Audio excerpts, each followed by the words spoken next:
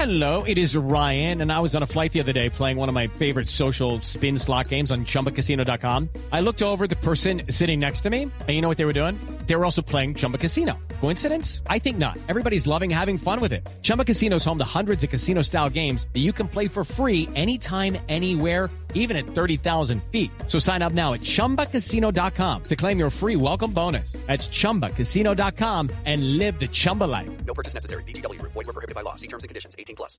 Step into the world of power, loyalty, and luck. I'm gonna make him an offer he can't refuse. With family, cannolis, and spins mean everything. Now, you wanna get mixed up in the family business. Introducing The Godfather at ChumbaCasino.com. Test your luck in the shadowy world of The Godfather slot. Someday, I will call upon you to do a service for me. Play The Godfather now at ChumbaCasino.com. Welcome to the family. No purchase necessary. VGW Group. Void where prohibited by law. 18+. Terms and conditions apply. Okay, round two. Name something that's not boring. A laundry? Ooh, a book club. Computer solitaire, huh? Ah, sorry, we were looking for Chumba Casino. That's right, ChumbaCasino.com has over 100 casino-style games. Join today and play for free for your chance to redeem some serious prizes. ChumbaCasino.com. No purchase necessary. Void where prohibited by law. 18+. Terms and conditions apply. See website for details. Judy was boring. Hello. Then Judy discovered ChumbaCasino.com. It's my little escape. Now Judy's the life of the party. Oh, baby, mama's bringing home the bacon. Whoa, take it easy, Judy. The Chumba life is for everybody. So go to ChumbaCasino.com and play over 100 casino-style games. Join today and play for free for your chance to redeem some serious prizes. ChumbaCasino.com. No purchase necessary. Void where prohibited by law. 18+. Terms and conditions apply. See website for details.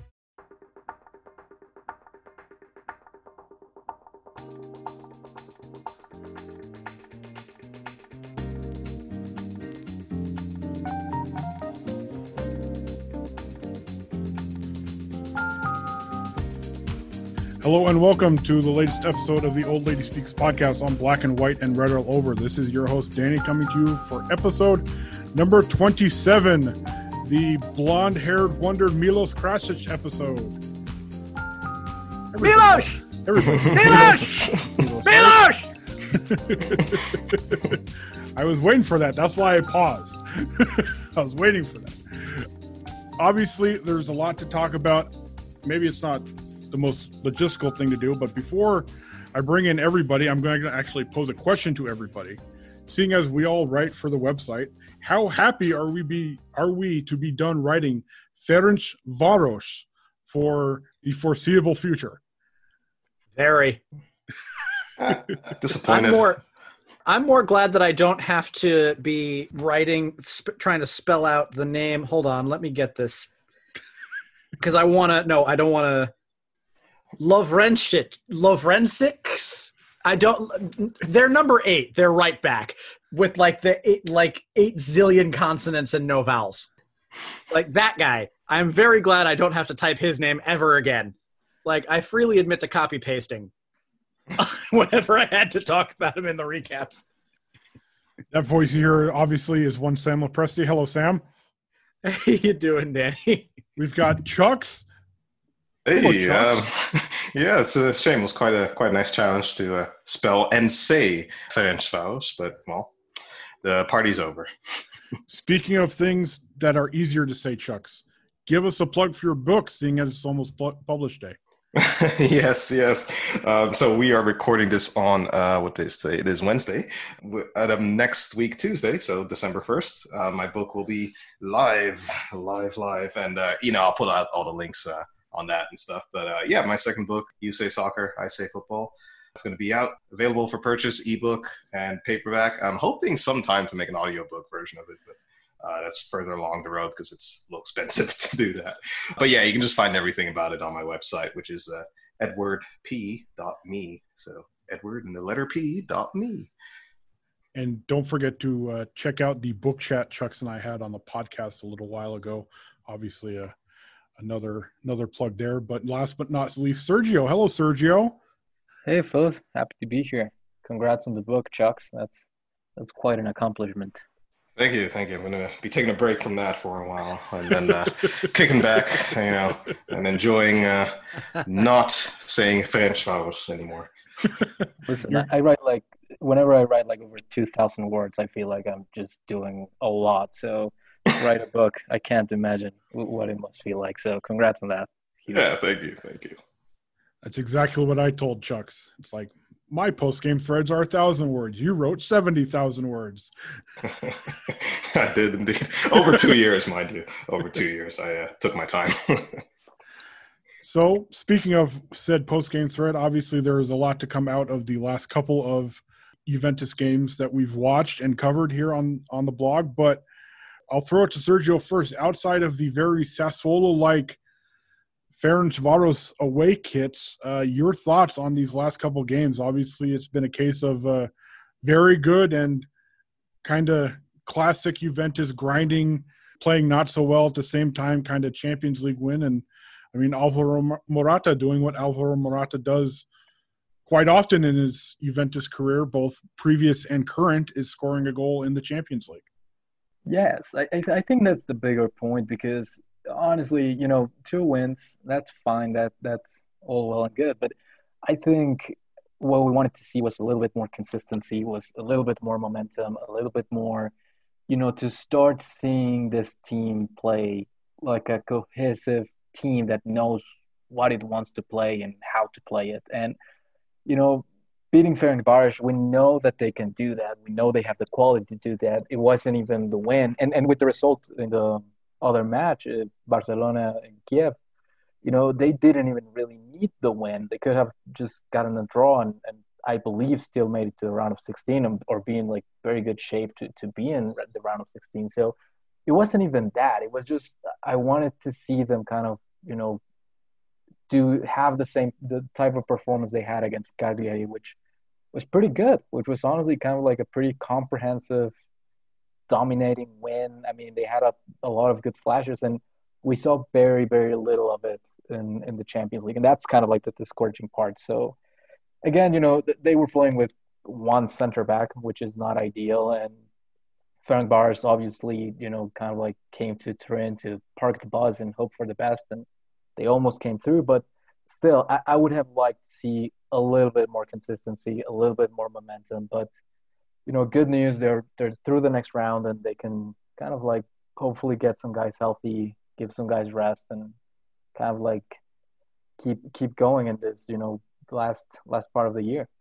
Yeah, it was definitely night and day stuff between the Cagliari performance, the Cagliari victory, and then the just about victory, last gasp victory against Ferencváros. I mean, based on just the reaction from the Cagliari game, and I think that reaction was justified, that was probably one of the best performances since, this season, really. I think it's fair to say that the 2-0 victory against Cagliari was, basically up there in the top 3 best performances this season. So, that was really encouraging. We thought, hey, we're, back from the international break without too many injuries from the international break, that is. So mainly, there weren't any additional new injuries from that. And so that was really encouraging, really good. And then a few days later, we get a performance like that against Ferencváros, and then you think, well, okay, we're kind of back to square one, I guess, which is we don't really know what we're going to get on a day-to-day or match-by-match basis with Juventus. I think the main observation I want to bring up is, and this was also something that someone said in the comments section. I should really start remembering who says what, because I do reference brilliant comments. Yeah, it's basically plagiarism I'm doing here, shameless plagiarism, which I did not do in my book. At least you are acknowledging that somebody else said it. You're not taking it for yourself. Yes, yeah, I try. I think it's just paranoia from my days of being at university with, when I wrote my thesis. Oh my God, if you're found not referencing or citing a source, you'll get executed by your fellow academics, essentially, which, rightly so. Plagiarism is serious, but I don't know, most of the time it's kind of unintentional, I guess. But anyway, besides the point. But yeah, I think, someone said on the blog, and I thought that was a good point. It's just this whole seesaw process of the pressing issue. One game Pirlo will, employ like a really high press, and then another game, Pirlo will kind of go back to kind of just a low block, and then he'll go back to high press. And it's just this kind of, going off what Sergio said, of this inconsistency of like, kind of like how in the very beginning of the season, Pirlo seemingly couldn't make up his mind of like where to play who. Like, he would play Kulusevski on the left, and then he would try and take Batista, and then he would play him on the right, and then try and shove in Chiesa there and Kulusevski, and, fit, like kind of try and shoehorn everyone in, and then Cuadrado on the left. And I mean, okay, he only did that twice, I think, actually. I'm not, if I remember correctly. But yeah, that issue is not translating over to just, the problem of pressing. Like, is he going to continue just a low block, or is he just going to, do the really high press? And it's like, I don't know. It's like nobody really knows. Like, it's kind of a toss up from game to game, which I will admit, I do have to stick to my word here, because I remember saying a few episodes ago, I don't remember exactly when, that the whole issue of identity of this Juventus team being, me, like my goal for this season being like, okay, I want to see kind of an identity of Juventus, and how an identity can also be just morphing from game to game. Like one game, you're really aggressive, high press, high energy game, and then another one you can adapt to the opposition and say, okay, we're going to go take a lower block, and then the next game it might be more appropriate to adopt differently. Like, that can be an identity in itself. So in fairness, I guess if Pirlo thought, okay, the best strategy for this game is a high press, but the best strategy for that game is a low press, then to be fair, he's kind of doing what I want, I guess, or what I said. But now I'm kind of starting to question if that's really the right thing to do, because, it's just, it's resulting in just, inconsistent performances, and just, not really knowing what we're going to get. Not necessarily in terms of strategy or tactics, but in terms of performance levels. I think that's really the more important thing. But to be fair, just kind of as a last point, obviously we do have to remember that, there are, 10 games in 30 days or something like that. And I mean, this is catching up with players. I mean, catching up with teams, with a lot of teams just throughout Europe. We're seeing, all kinds of just very strange results in not only in domestic leagues, but also throughout Champions League, just seeing, just very abnormal results. And that is another factor we obviously have to consider, just the number of games being played and just the complete abnormality that is this season. Yeah, I'm gonna slightly disagree with you, Chucks, in saying that Pirlo's being indecisive about the press. I think it's more an issue of the players in games like we saw against Ferencváros, the players aren't executing it right. I mean, we saw just how badly the midfield missed Adrien Rabiot throughout the majority of that game. And then when he got there, when he was put on for the last couple of minutes, it was a big change in the midfield. I think that Pirlo knows where he's going with it and is trying to be consistent with it. It's just that it's not being executed consistently. And I think that that's one major factor. He was quite frank in his post-match press conference when he talking about Artur and talking about how his frustration with him. And it's interesting because I wrote this in my recap. I could sense after about 25, 30 minutes of the first half that Juventus needed to start spreading their attack out towards the wings, because there was just no way you were getting through that center of the field with through balls. And Artur kept on going and just trying to keep making those passes. It was almost like he was determined to prove that he could do it. But I don't think that the kind of regression in form between the Cagliari game and yesterday is too much of a cause for panic. I think you're looking first off at two very different setups. I mean, with Cagliari, you're looking at Eusebio Francesco, who is not a defensive coach. He is not going to sit and absorb pressure and clog the passing lanes. He's going to try to play his game regardless of who he's playing, and that certainly helped us with Cagliari. And it is very, very clear that Rebrov was parking the bus from the minute the team sheet came out, and you saw that he was going with a 5-4-1, and you're like, all right, this is going to be a slog day. This is going to be a park the bus. This is going to be a day where we're hitting the parked bus. it was, as the second half progressed, the team played better. By the 70th minute, I felt that it was a question of, would Juve just have enough time to work it out, because they had Ferencváros on the ropes for a long part of that half.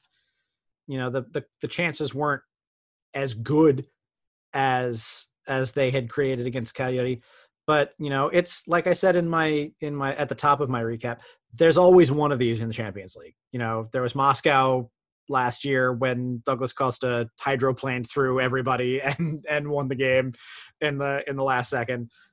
There's always one of these, and it ended with a win. And I said this during the restart, and it made Fefu very mad because he was upset that I used it to defend Maurizio Sarri in a particular case. But style points don't matter. Points matter.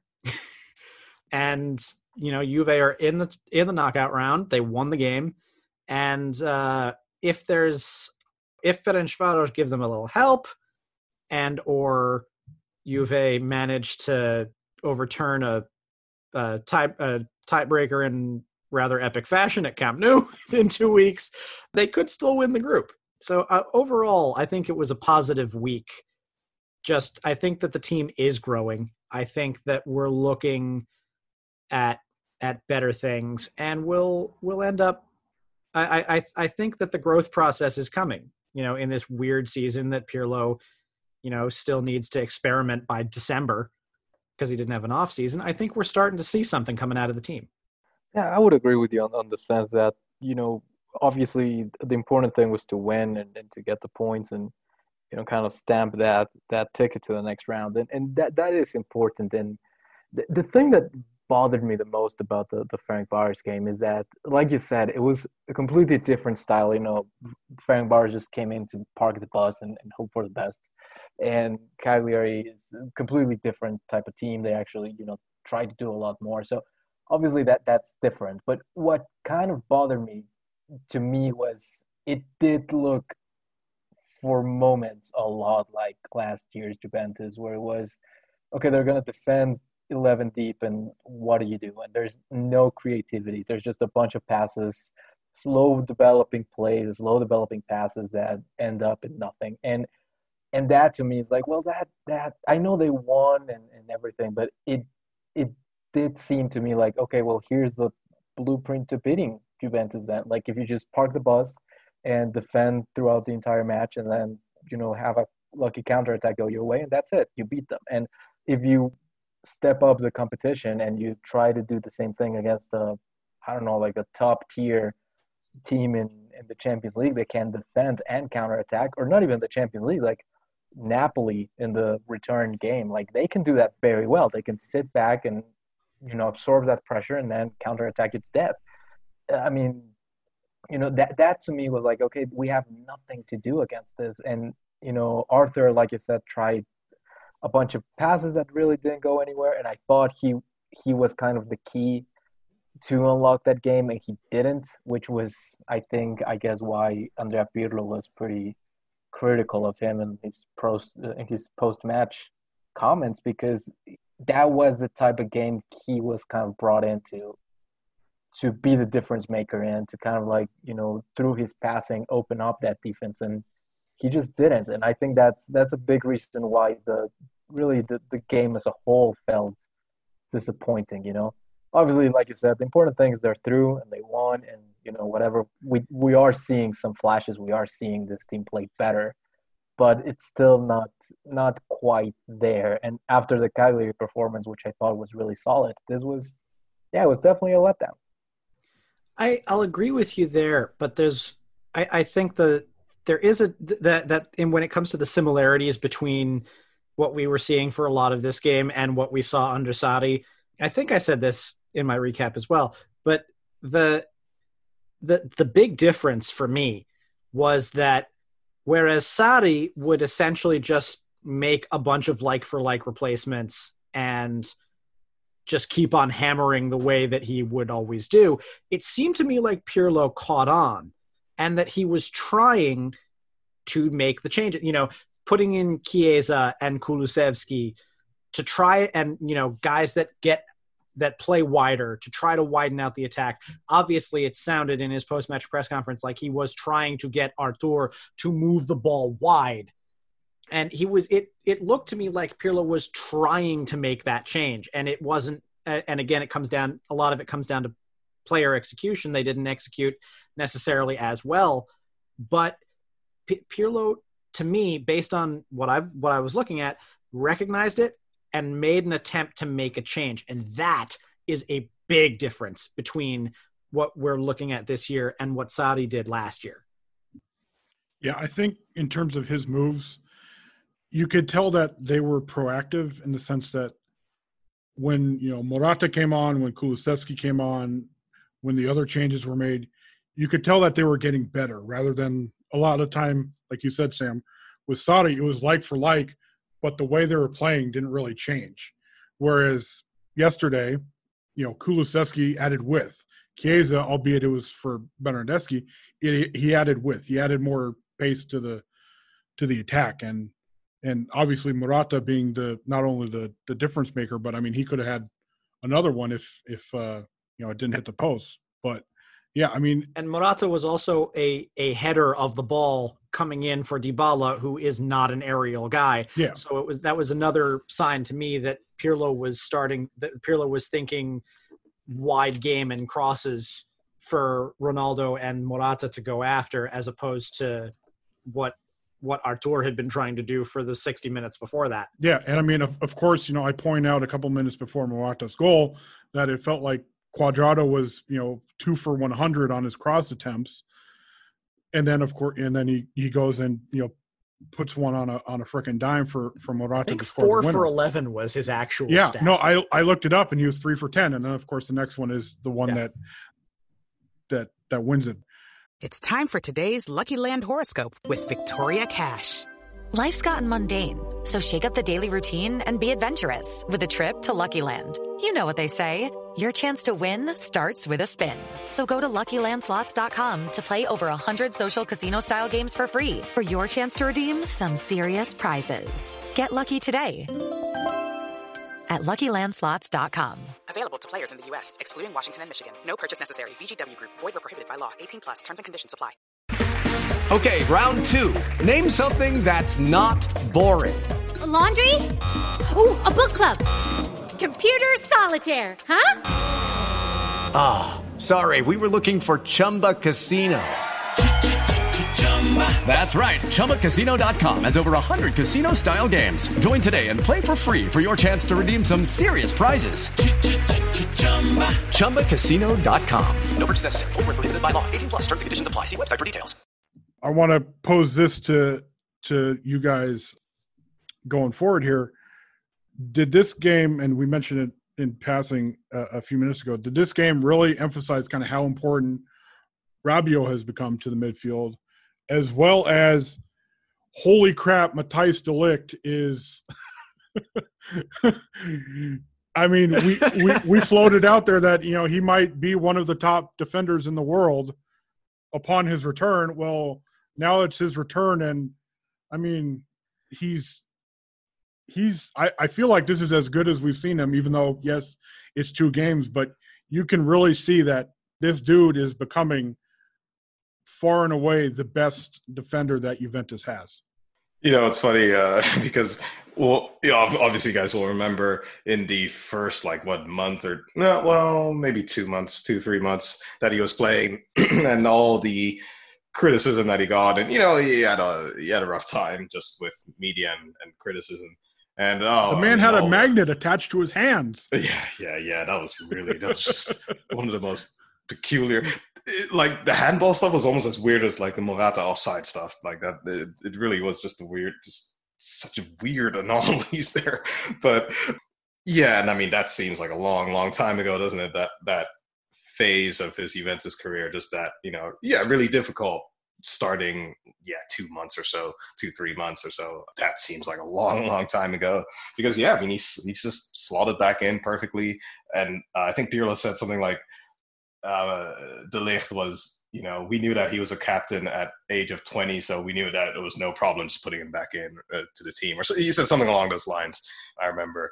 And yeah, I mean, he's, he has clearly been fantastic since coming back. And it's funny because I argued, I think, last episode or the episode before, where I think it was the last episode, yeah, whose return is more important, Sandro or Alexandro or De Ligt. And I remember I argued Alexandro, which I still sort of ish. I told you to wax poetically about your countryman, and you went with the Brazilian. Yeah, because I'm a contrarian, really, by nature. Which, I mean, granted, like, I still sort of stand by that because at that time, I think Bonucci was still fit, I think. And, well, Demiral was still fit. I remember that for sure. I think Bonucci might have been fit at the time of recording. So, I mean, you kind of stand by it. But no, I mean, clearly right now he's, as the only fit center back, I mean, he's kind of the guy in charge. So, yeah, I mean, just really, really impressed and delighted. And, I mean, not only with his performances on the pitch, but also with his impeccable Italian off the pitch. If I'm sure you guys saw, what was it, post-match interview against Cagliari, which I will say is Dutch accent didn't shine through too much. That made me feel so inadequate. As somebody whose name ends in a vowel and who can barely speak a lick of Italian, can relate. It's funny. It makes me think of like Carlos Tevez. Like that man was in England for 7-8 years. Didn't speak a bloody word of English. That was embarrassing. I thought that was ridiculous. But anyway. But no, I mean, he's done really well. And kind of as a side note, going back to, I guess, what Sam said, it was what Sergio said. I think, ironically, this game actually needed a Pirlo, somewhat, ironically, because basically saying that, this game needed a deep, the Ferencváros game, that is, it needed a deep-lying playmaker, regista, basically. And, and that, I guess, should have been Artur. And maybe that's why Pirlo was so particularly annoyed with him, because that was kind of the key to unlocking this game, which I think always is kind of the key against deep-lying defenses like the park the bus teams, that you're always going to need that deep-lying playmaker. And, well, you're going to need a more ambitious, expansive, deep-lying playmaker. And, if in this case Artur is going to play really conservative passes, yeah, then, I mean, you have a bit of a problem because who's going to do that then? Like, especially because there's no Bonucci on the pitch either. So then who's going to do that, Then secondly, maybe you think Dybala would do that, but then, I don't know. I mean, we can talk about Dybala, of course, as well later. But, if you have, I guess, your two main creative players basically not, well, one being too conservative and then the other just still not being in form, I think that is probably large part why there was little penetration, little creativity yesterday. So, which again, I think kind of explains Pirlo's comments about Artur. Yeah, I think I remember also supporting Chuck's theory that Sandro was going to be the most important player coming back. And I do think you're right. I think at the very least, Demiral was healthy as well. And Bonucci, I think also. So definitely, circumstances changed. But yeah, I mean, he's just a spectacular player. I mean, this is his second game since coming back, and he just took the back line. It was his. I mean, it's crazy. He's really, really good. It's great that we have him back. And I think, he's going to be starting probably every game from now until, the foreseeable future, because we don't really have anybody else to put out there. It's going to be, it was interesting to me to see that Andrea Pirlo decided to throw, kind of like this makeshift back line with Danilo and Sandro and Cuadrado instead of giving, one of the under 23 guys a chance there at the center back position. Overall, I think it went fine, but, I think it's going to be interesting to see what he does in the Benevento game because, one thing is Ferencváros, and you knew that they weren't really going to attack a whole bunch, but, moving forward, it's going to be interesting to see if he actually gives one of the, young guys a chance, or if he continues to play this makeshift back line with only one center back. So that's kind of what I'm interested in seeing looking forward. It's going to be really interesting this weekend because it's Pippo Inzaghi coaching Benevento, and he's not going to defend either. I covered AC Milan for Bleacher Report that year that Inzaghi was the coach.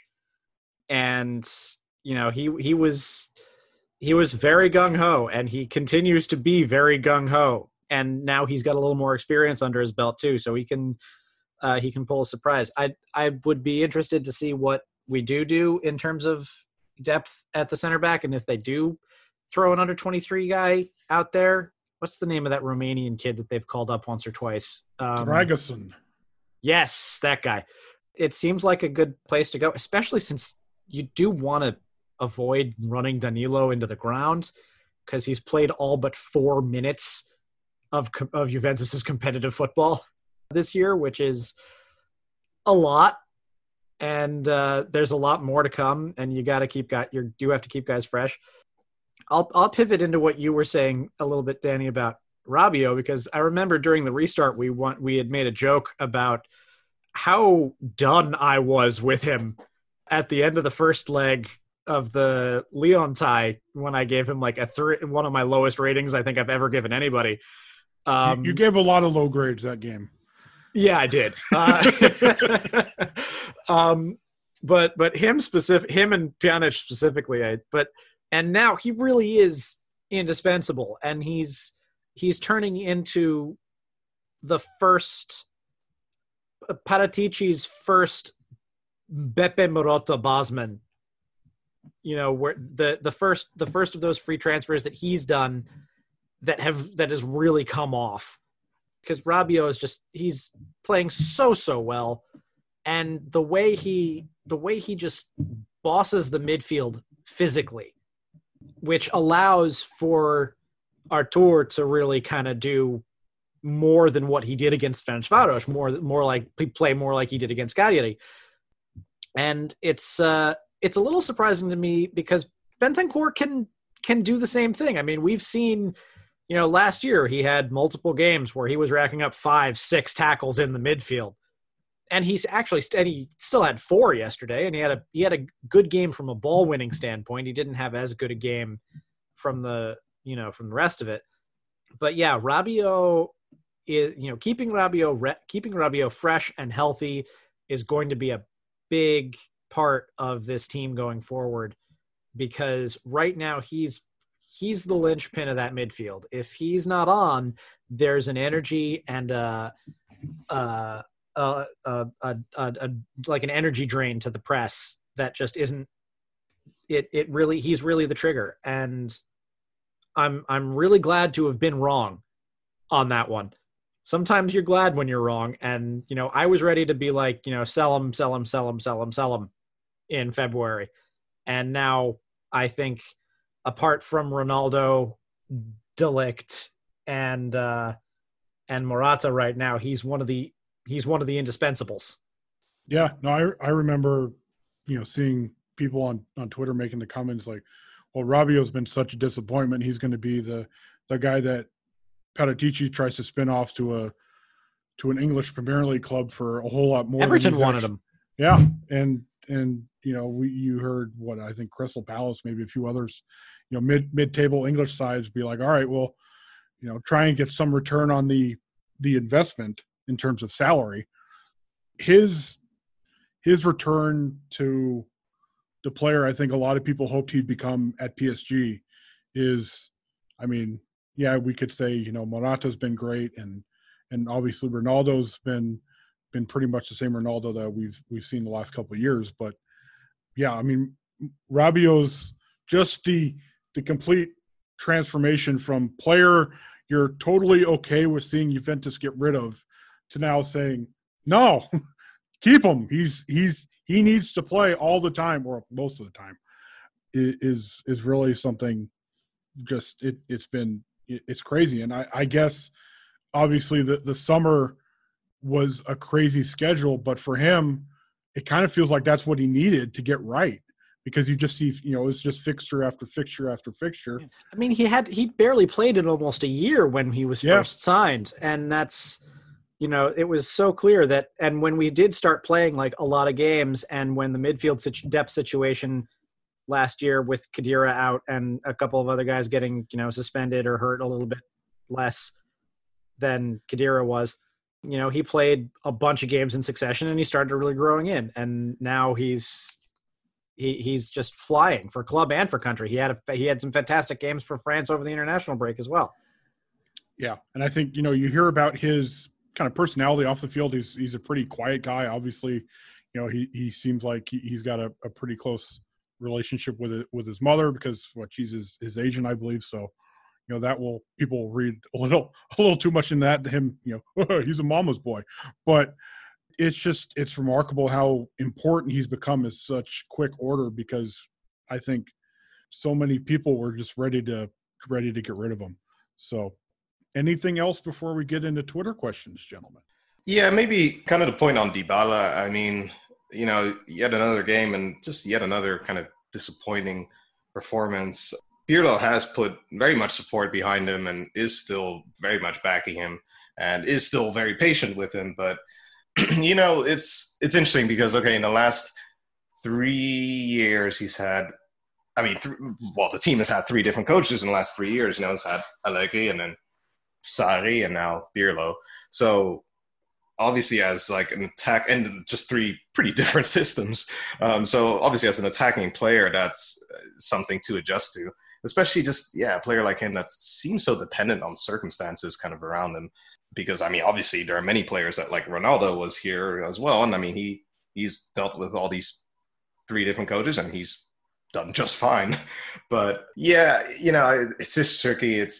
I think even in good times and stable times, he was still inconsistent. Like, he ironically had a really good, very good season under Sarri. He was the MVP of the league, and that was clearly a very good season.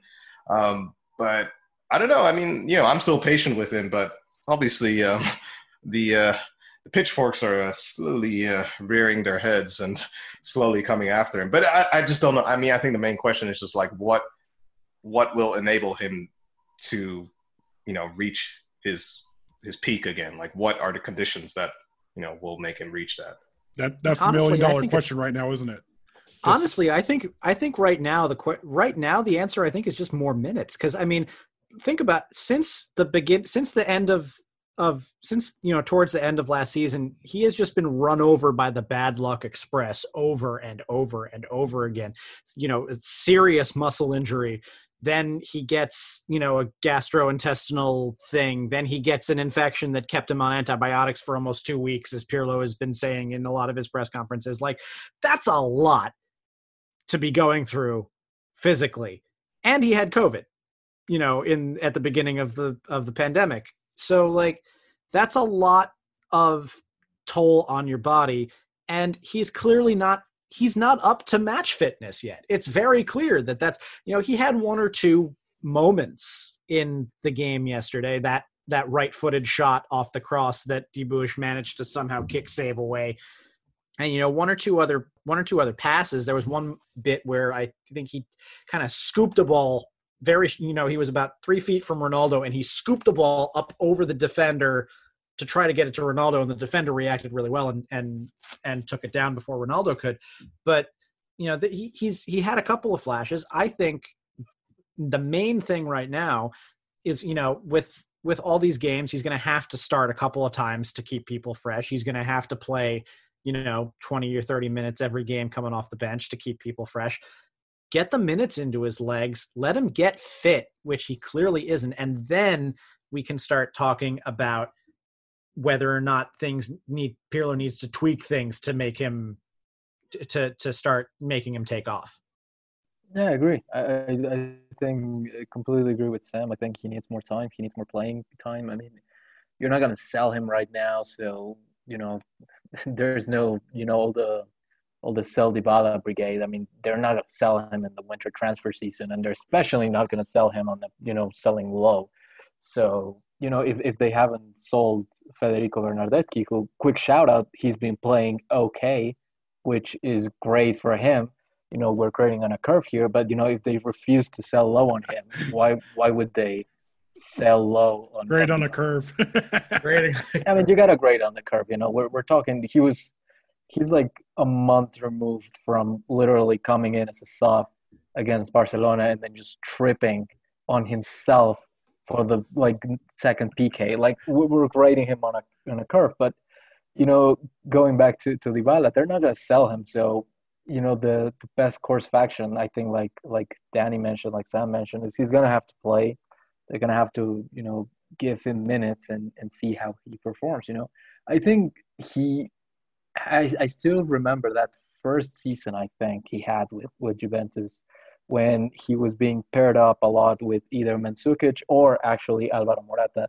And he played really well as that second striker type of guy. And they've been trying to do that more often with him early in the season instead. But he played with Ronaldo as kind of like the two men in the front against Frank Bauer. So I think, you know, he's going to come around. He's way too good. He's way too talented to not come around. And, yeah, I mean, the team can perform well and the team can win without him. But if you add him, you know, playing well and fit and in form, you know, Juventus just becomes a way, way more dangerous team, especially because when you consider right now, obviously not in all lines, but when you consider the weapons that Andrea Pirlo had at his disposal against Frank Bauer, I mean, he brought in as subs, you know, Federico Chiesa, Dejan Kulusevski, Aaron Ramsey, Alvaro Morata, you know, Adrian Rabiot from the bench. That is an insane amount of depth that he can throw out there. So, you know, I think if you add to that informed Dybala, I mean, we're talking about, you know, the sky's the limit for the squad in terms of, you know, quality and in terms of name recognition for sure. All right, let's get to the Twitter questions. First, from @Shades of Offside, or better yet, Chucks, a throwback to the Offsides Day, Aaron Giambattista. No way. Why is there so much hate for Juan Cuadrado? Is there really? Genuinely, is there really? Because, I mean, okay, for his crosses and all that, but, I mean, besides that, I think he's been one of the best players this season. Him and Danilo, I mean, I think, yeah, they've been two of the best players. I've been mostly hearing hate for, Dybala, clearly, and for even a bit for McKennie, I think. Like, McKennie's been getting a lot of hate as well. But and my son, Rodrigo Bentancur. Oh, yeah, but yeah. I think that's been more just recognition of his dip in form. Hopefully. Yeah, I think, yeah. But, I mean, I think the real hate, like, as well, has been coming for, like, Bernardeschi, which has been obviously improving recently. But no, Juan Cuadrado, I don't know. But correct me if I'm wrong. I think it comes a lot from the fact that, like, his talent is so obvious, and then, you know, a lot of points in the game, he will just do something so outrageously dumb, and you're like, why did you just do that? Like, Danny, I'm sorry, I'm about to give you some work in editing, but there's a reason why at the bar at the club we call him Juan, because it's just like you look at it and you're like, oh, come on, like there was, you know, and then he'll pull out a crazy first time cross like he does to Morata, and you're like, okay. I think that there's always that bit where you just look and you say, why with him? Yeah, I said it in my post-game thread. His passing and in the last two games, you know, it's pretty appropriate with all the minutes he's played, and then you throw in the travel that he's had over the international break as well. You know, his passing has been also has he had a game off either? Maybe one or two. I can't remember off the top of my head, but I mean, his passing has been kind of hit and miss, at least to start games. And then, of course, it makes, in total Cuadrado fashion, it makes total sense that he's the guy who gets the assist on both the Juventus goals against Ferencváros, just because his passing can be so frustrating sometimes. Yet, and I think Sergio said it. Yeah, his assist to Ronaldo was kind of an assist in theory, although, you know, it wasn't the kind of pass that he did to Morata for the winner. But yeah, I mean, that's just kind of typical one. You know, he can pass around 80% for a half, but then he makes the most important pass of the game. Yeah, and I think if there's any remaining hatred, because I do remember him being kind of like a dude that people enjoyed hating on, you know, a couple of years back, 2 or 3 years back, when he was this kind of like not quite effective winger, but not quite a good fullback either. Like he was just kind of like a frustrating player. And I do remember, you know, even myself included, I do remember thinking that they should have sold him or something because he wasn't really good at any position. But I mean, the way he's turned it around, I mean, I agree with Chucks. I think this season he's been they're the better players for Juventus.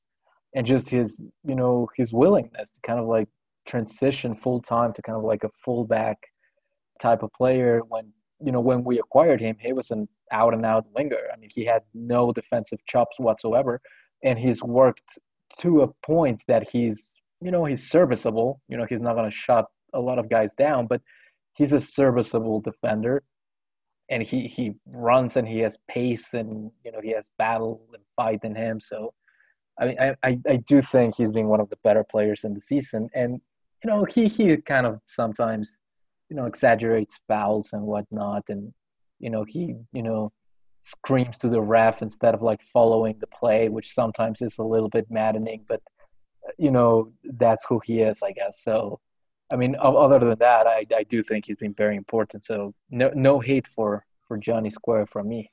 Yeah, I think that is a big thing, how he's just his effort, and he's one of the few people right now that you can really look at and say that is where the Juventinità is coming from, is just the effort and the that he puts in, and the devotion that he gives to helping the team. Yeah, I always argue that he's the modern day Dirk Kuyt, the former Liverpool winger. You know, started all the way up front as a striker even, and then slowly kind of regressed down the pitch and became more and more defensive as his career aged, but became that, you know, that guy that people look at to like hold things together and like, hey, he can sacrifice himself in defense or you know, in a defensive midfield position. Yeah, he deserved the armband against Kylie. What country is Dirk from, by the way, Chuck? Yeah, from a tiny little country called the Netherlands. We're tiny people. We have lots of flowers, yes. Are you kidding me? One look at Matthijs de Ligt will belie the idea that the Dutch are tiny people. That's we eat very well, yes. We eat very good. There is no doubt that Matthijs de Ligt ate very well as a young child. Speaking of young Matthijs, from longtime friend of the blog, Vittorio Pazzini, if de Ligt gets this defense through this year, and I assume that's kind of assuming it's with all the injuries going on around him, does he qualify for early sainthood? Can we at least mock up a prayer card for Mr. de Ligt? I'll have to call up the Queen of England for that one to get a knighthood as well. No, I mean, clearly. I think just the fact that there is just, you know, such a vacuum in defense with Chiellini being essentially permanently injured, and, well, Bonucci still being there and still doing well, but, I mean, there's clearly a space there just in defense with basically the only experienced fit player being Bonucci. There's, you know, space there and he can grab it with both hands. But, you know, let's not underestimate like the guidance that he's likely getting from Chiellini behind the scenes, because, I mean, you know, obviously Chiellini's injured, but as far as I know, he speaks pretty good English as well. So, you know, de Ligt obviously speaks English too. So I'm sure he's getting, you know, really good guidance from Chiellini and mentorship. And Italian, apparently. I mean, it's going to be interesting to see whether or not Juve, if he stays long-term, which I'm still really afraid of because I fear Mino Raiola in this situation, that he's going to try to, you know, do some shenanigans and force some kind of a crazy money thing that'll get himself a lot of money and push de Ligt somewhere else. I've been afraid of that since he first signed, really. But provided that doesn't happen, you know, Juve's policy on the captaincy seems, you know, has for a while has been, you know, the senior player gets it. And Even though the last couple of guys were also natural progressions, Del Piero to Buffon, Buffon to Chiellini. If De Ligt is in long term, Danny, you said this in your reaction piece.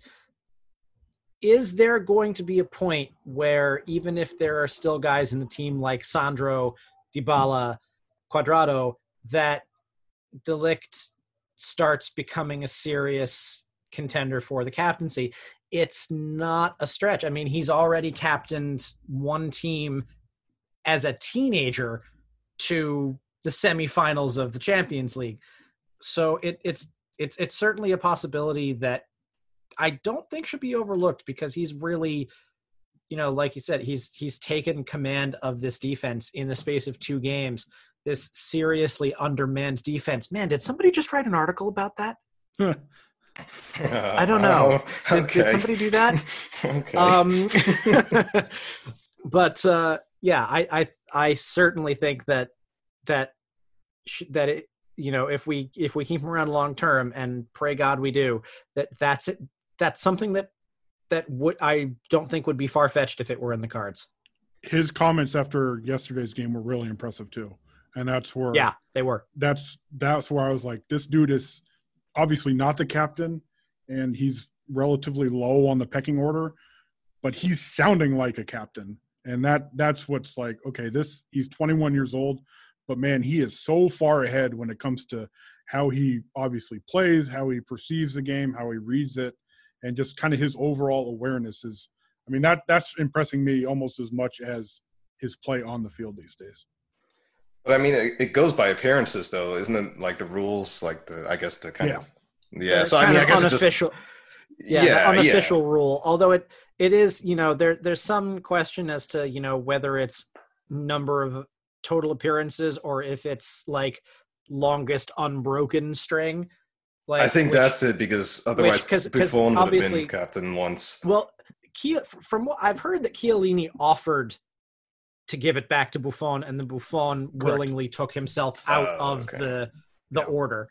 Okay. Because he knew he was going to be the backup, and it's like, what's the point of me being the captain if I'm only going to be playing, just a small portion. Plus, I don't think he wanted to be a distraction in terms of being the captain. And I mean, it does bear questioning as to why Bonucci, got it after Chiellini got hurt, because he had that sojourn in Milan, and if you're really going by that standard, then Dybala and Sandro and Cuadrado would all be ahead of him.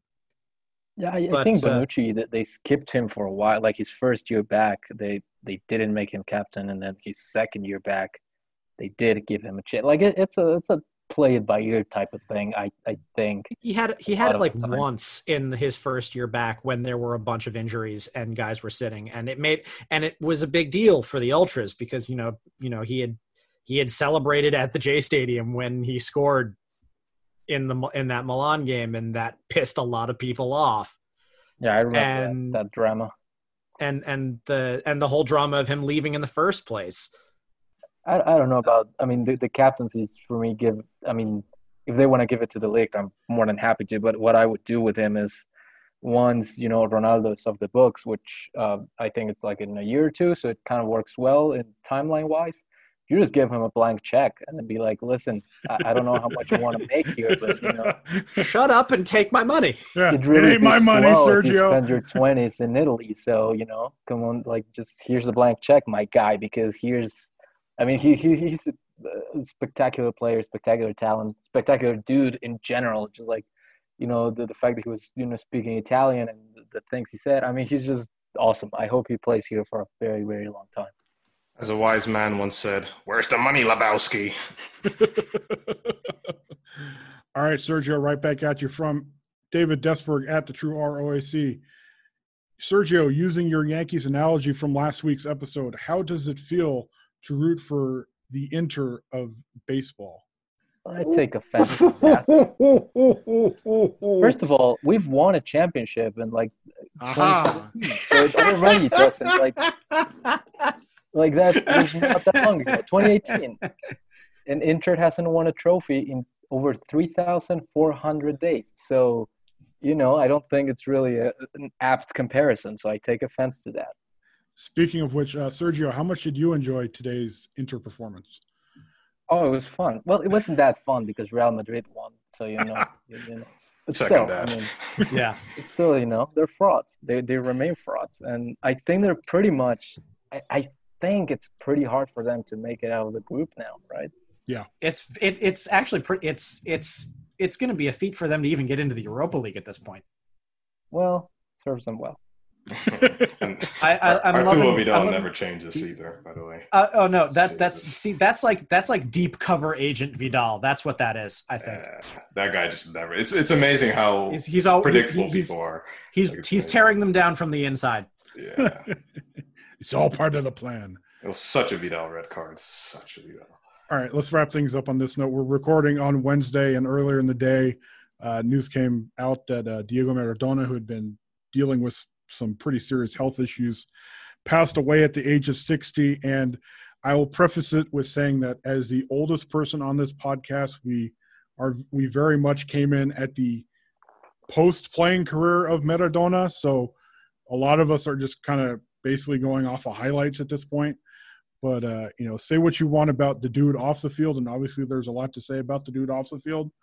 But Maradona, the player, I mean, he obviously paved the way, and played a good chunk of his career in Italy, paved the way for a lot of people to, follow the game. And obviously, as we know, with one of Juventus's best players being Argentine, obviously was an influence on a certain Dybala. So, yeah, just kind of going around the horn here. You guys, quick thoughts before we sign off for this episode on Diego Maradona.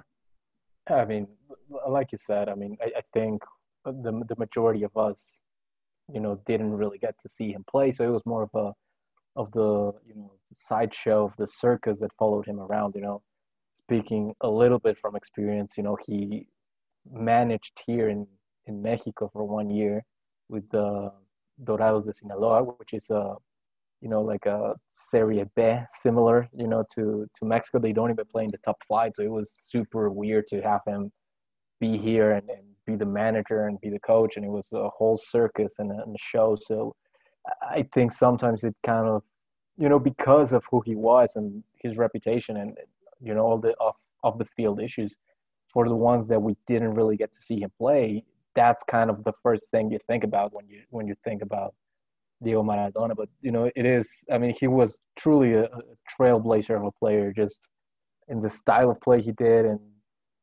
for South American players, I know at that time it wasn't as common to make the jump to Europe.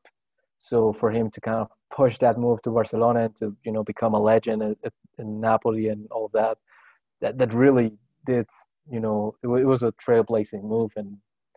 And that's kind of who he was, he's a legend. And there's a lot of good stuff to read about him overall. There's a really good documentary in HBO that's really good if you get to watch it. So yeah, sounds like a cliche, but yeah, thoughts and prayers to his family and everyone. He died young, I guess. Actually, I do want to bring it back to Maradona, the human being, and like you said, Danny. I'm too young to really. I never, frankly, got to watch him. I didn't have the privilege of getting to watch him. But yeah, I want to kind of to bring it back to Maradona, the human being, because I actually wrote about this in my book as well. Just kind of that mad genius, like brilliant, amazing player, but just he just had that insanity basically, and just the controversy and just the cocaine, the drugs, the drinking, the smoking, the kind of outlandish statements in the press, and just general lifestyle and behavior, And, one thing I talked about in one chapter in my book was like, with like these mad geniuses, are they so brilliant and amazing thanks to or in spite of their madness, basically? And I don't know. I really don't know. Does their eccentricity hold them back, or does that make them who they are?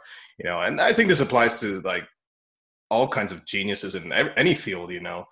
Steve Jobs, Kanye West, Zlatan Ibrahimovic, of course, and just all the controversial figures. I think in any field, like I always think of that like, okay, this insanity, like this controversy, does that make them, or does that kind of hold them back? But I think we're just reminded of the fact that Maradona was obviously so brilliant, but I mean, just as a human being, I mean, he was clearly very deeply troubled. I mean, he just health issues. I think is pretty clear. I mean, I'm not professional, but I think it's pretty clear he has some mental health issues as well. And at the end of the day, I mean, they still are human beings. They still have issues. They still have their vices. And I think Maradona just perfectly captures kind of the human condition of just like so much brilliance and so much like potential, but then also just so much, so many demons that, he fought, and, as we all do. So, I mean, rest in peace. And I hope it is, really just like we can look back on his career and obviously enjoy all the great times he gave us, but then also just kind of use it as a learning moment for, both for football and just for life in general. Yeah, it's unfortunate that by the time, personally, by the time he was really, a formed entity in my mind, he was a bit of a sideshow. When he coached Argentina at the World Cup in 2010 in South Africa, that was just a complete and utter media circus. But there's a good quote that I saw doing a little bit of looking at him on the internet in the lead up to this. It's actually, this is a 10-year-old article. I think this was going right into that World Cup, by one Ken Bensinger of the Houston Chronicle, when trying to equate him in American terms to an American audience as that World Cup was coming closer. He said, to understand the gargantuan shadow Maradona casts over his football-mad homeland, one has to conjure up the athleticism of Michael Jordan, the power of Babe Ruth, and the human fallibility of Mike Tyson. And I think that's brilliant. Yeah, that's brilliant. I think that sums it really up in a nutshell. How an utterly brilliant athlete and footballer that has, unfortunately for all of us, has to be couched in the reverence for which people speak of him as a player has to be couched in what happened every place other than the pitch. And it's unfortunate that's the case. And it's unfortunate, had he played, 10, 20 years earlier, it probably wouldn't be the case, because he was playing just at the time when the media would actually start to talk about this with sports people, with sports heroes, as opposed to say Mickey Mantle in the 1950s. It was known in the sports media in the United States that Mickey Mantle would, go out drinking and picking up every woman he could see when he was out on the road when the Yankees were playing, but it never made the papers because that just wasn't how it was done then. It's somebody in a conversation I was having said, would we have even known how good a player he was today, given the drug tests that players are subjected to? Would he have been suspended for goodness knows how long? Would teams have done more to intervene and maybe keep him on a better track? And would he have maybe been able to even do more? Because that's, especially his drug addiction, is, a lot of people will admit, I think he probably has in an interview or two, that it did take a toll on him on the field as well, and perhaps robbed us of some of maybe even his best. But yeah, it obviously a human death is unfortunate whenever and wherever it happens. And this is gonna, I hope whatever he thought was coming comes to him. And yeah, it is a sad day for the sport of soccer and sport in general, to lose an athlete like that. I'm very interested to see what kind of tributes we see from around Europe this weekend, and more importantly, the tributes from the Argentinian players. So let's hope that Paulo Dybala plays against Benevento, scores against Benevento, and then we see if he's got a little message or a photo of Maradona on his undershirt. So thank you guys for sharing some Maradona thoughts. Obviously, you can always send your Twitter questions to us at Juventus Nation. You can find us on Facebook. Search Black and White and Red all over. Same search goes for finding us on iTunes and Apple Podcasts. Same search goes for finding us on Spotify. Same search goes for finding us on Google Podcasts. So hopefully we made that easy for you guys. Once again, Chucks has a book coming out next week at the beginning of December. Feel free to support our man because he supports us. And as always, you can find us. You're going to be seeing a lot of us this next month, so get used to it if you're not already.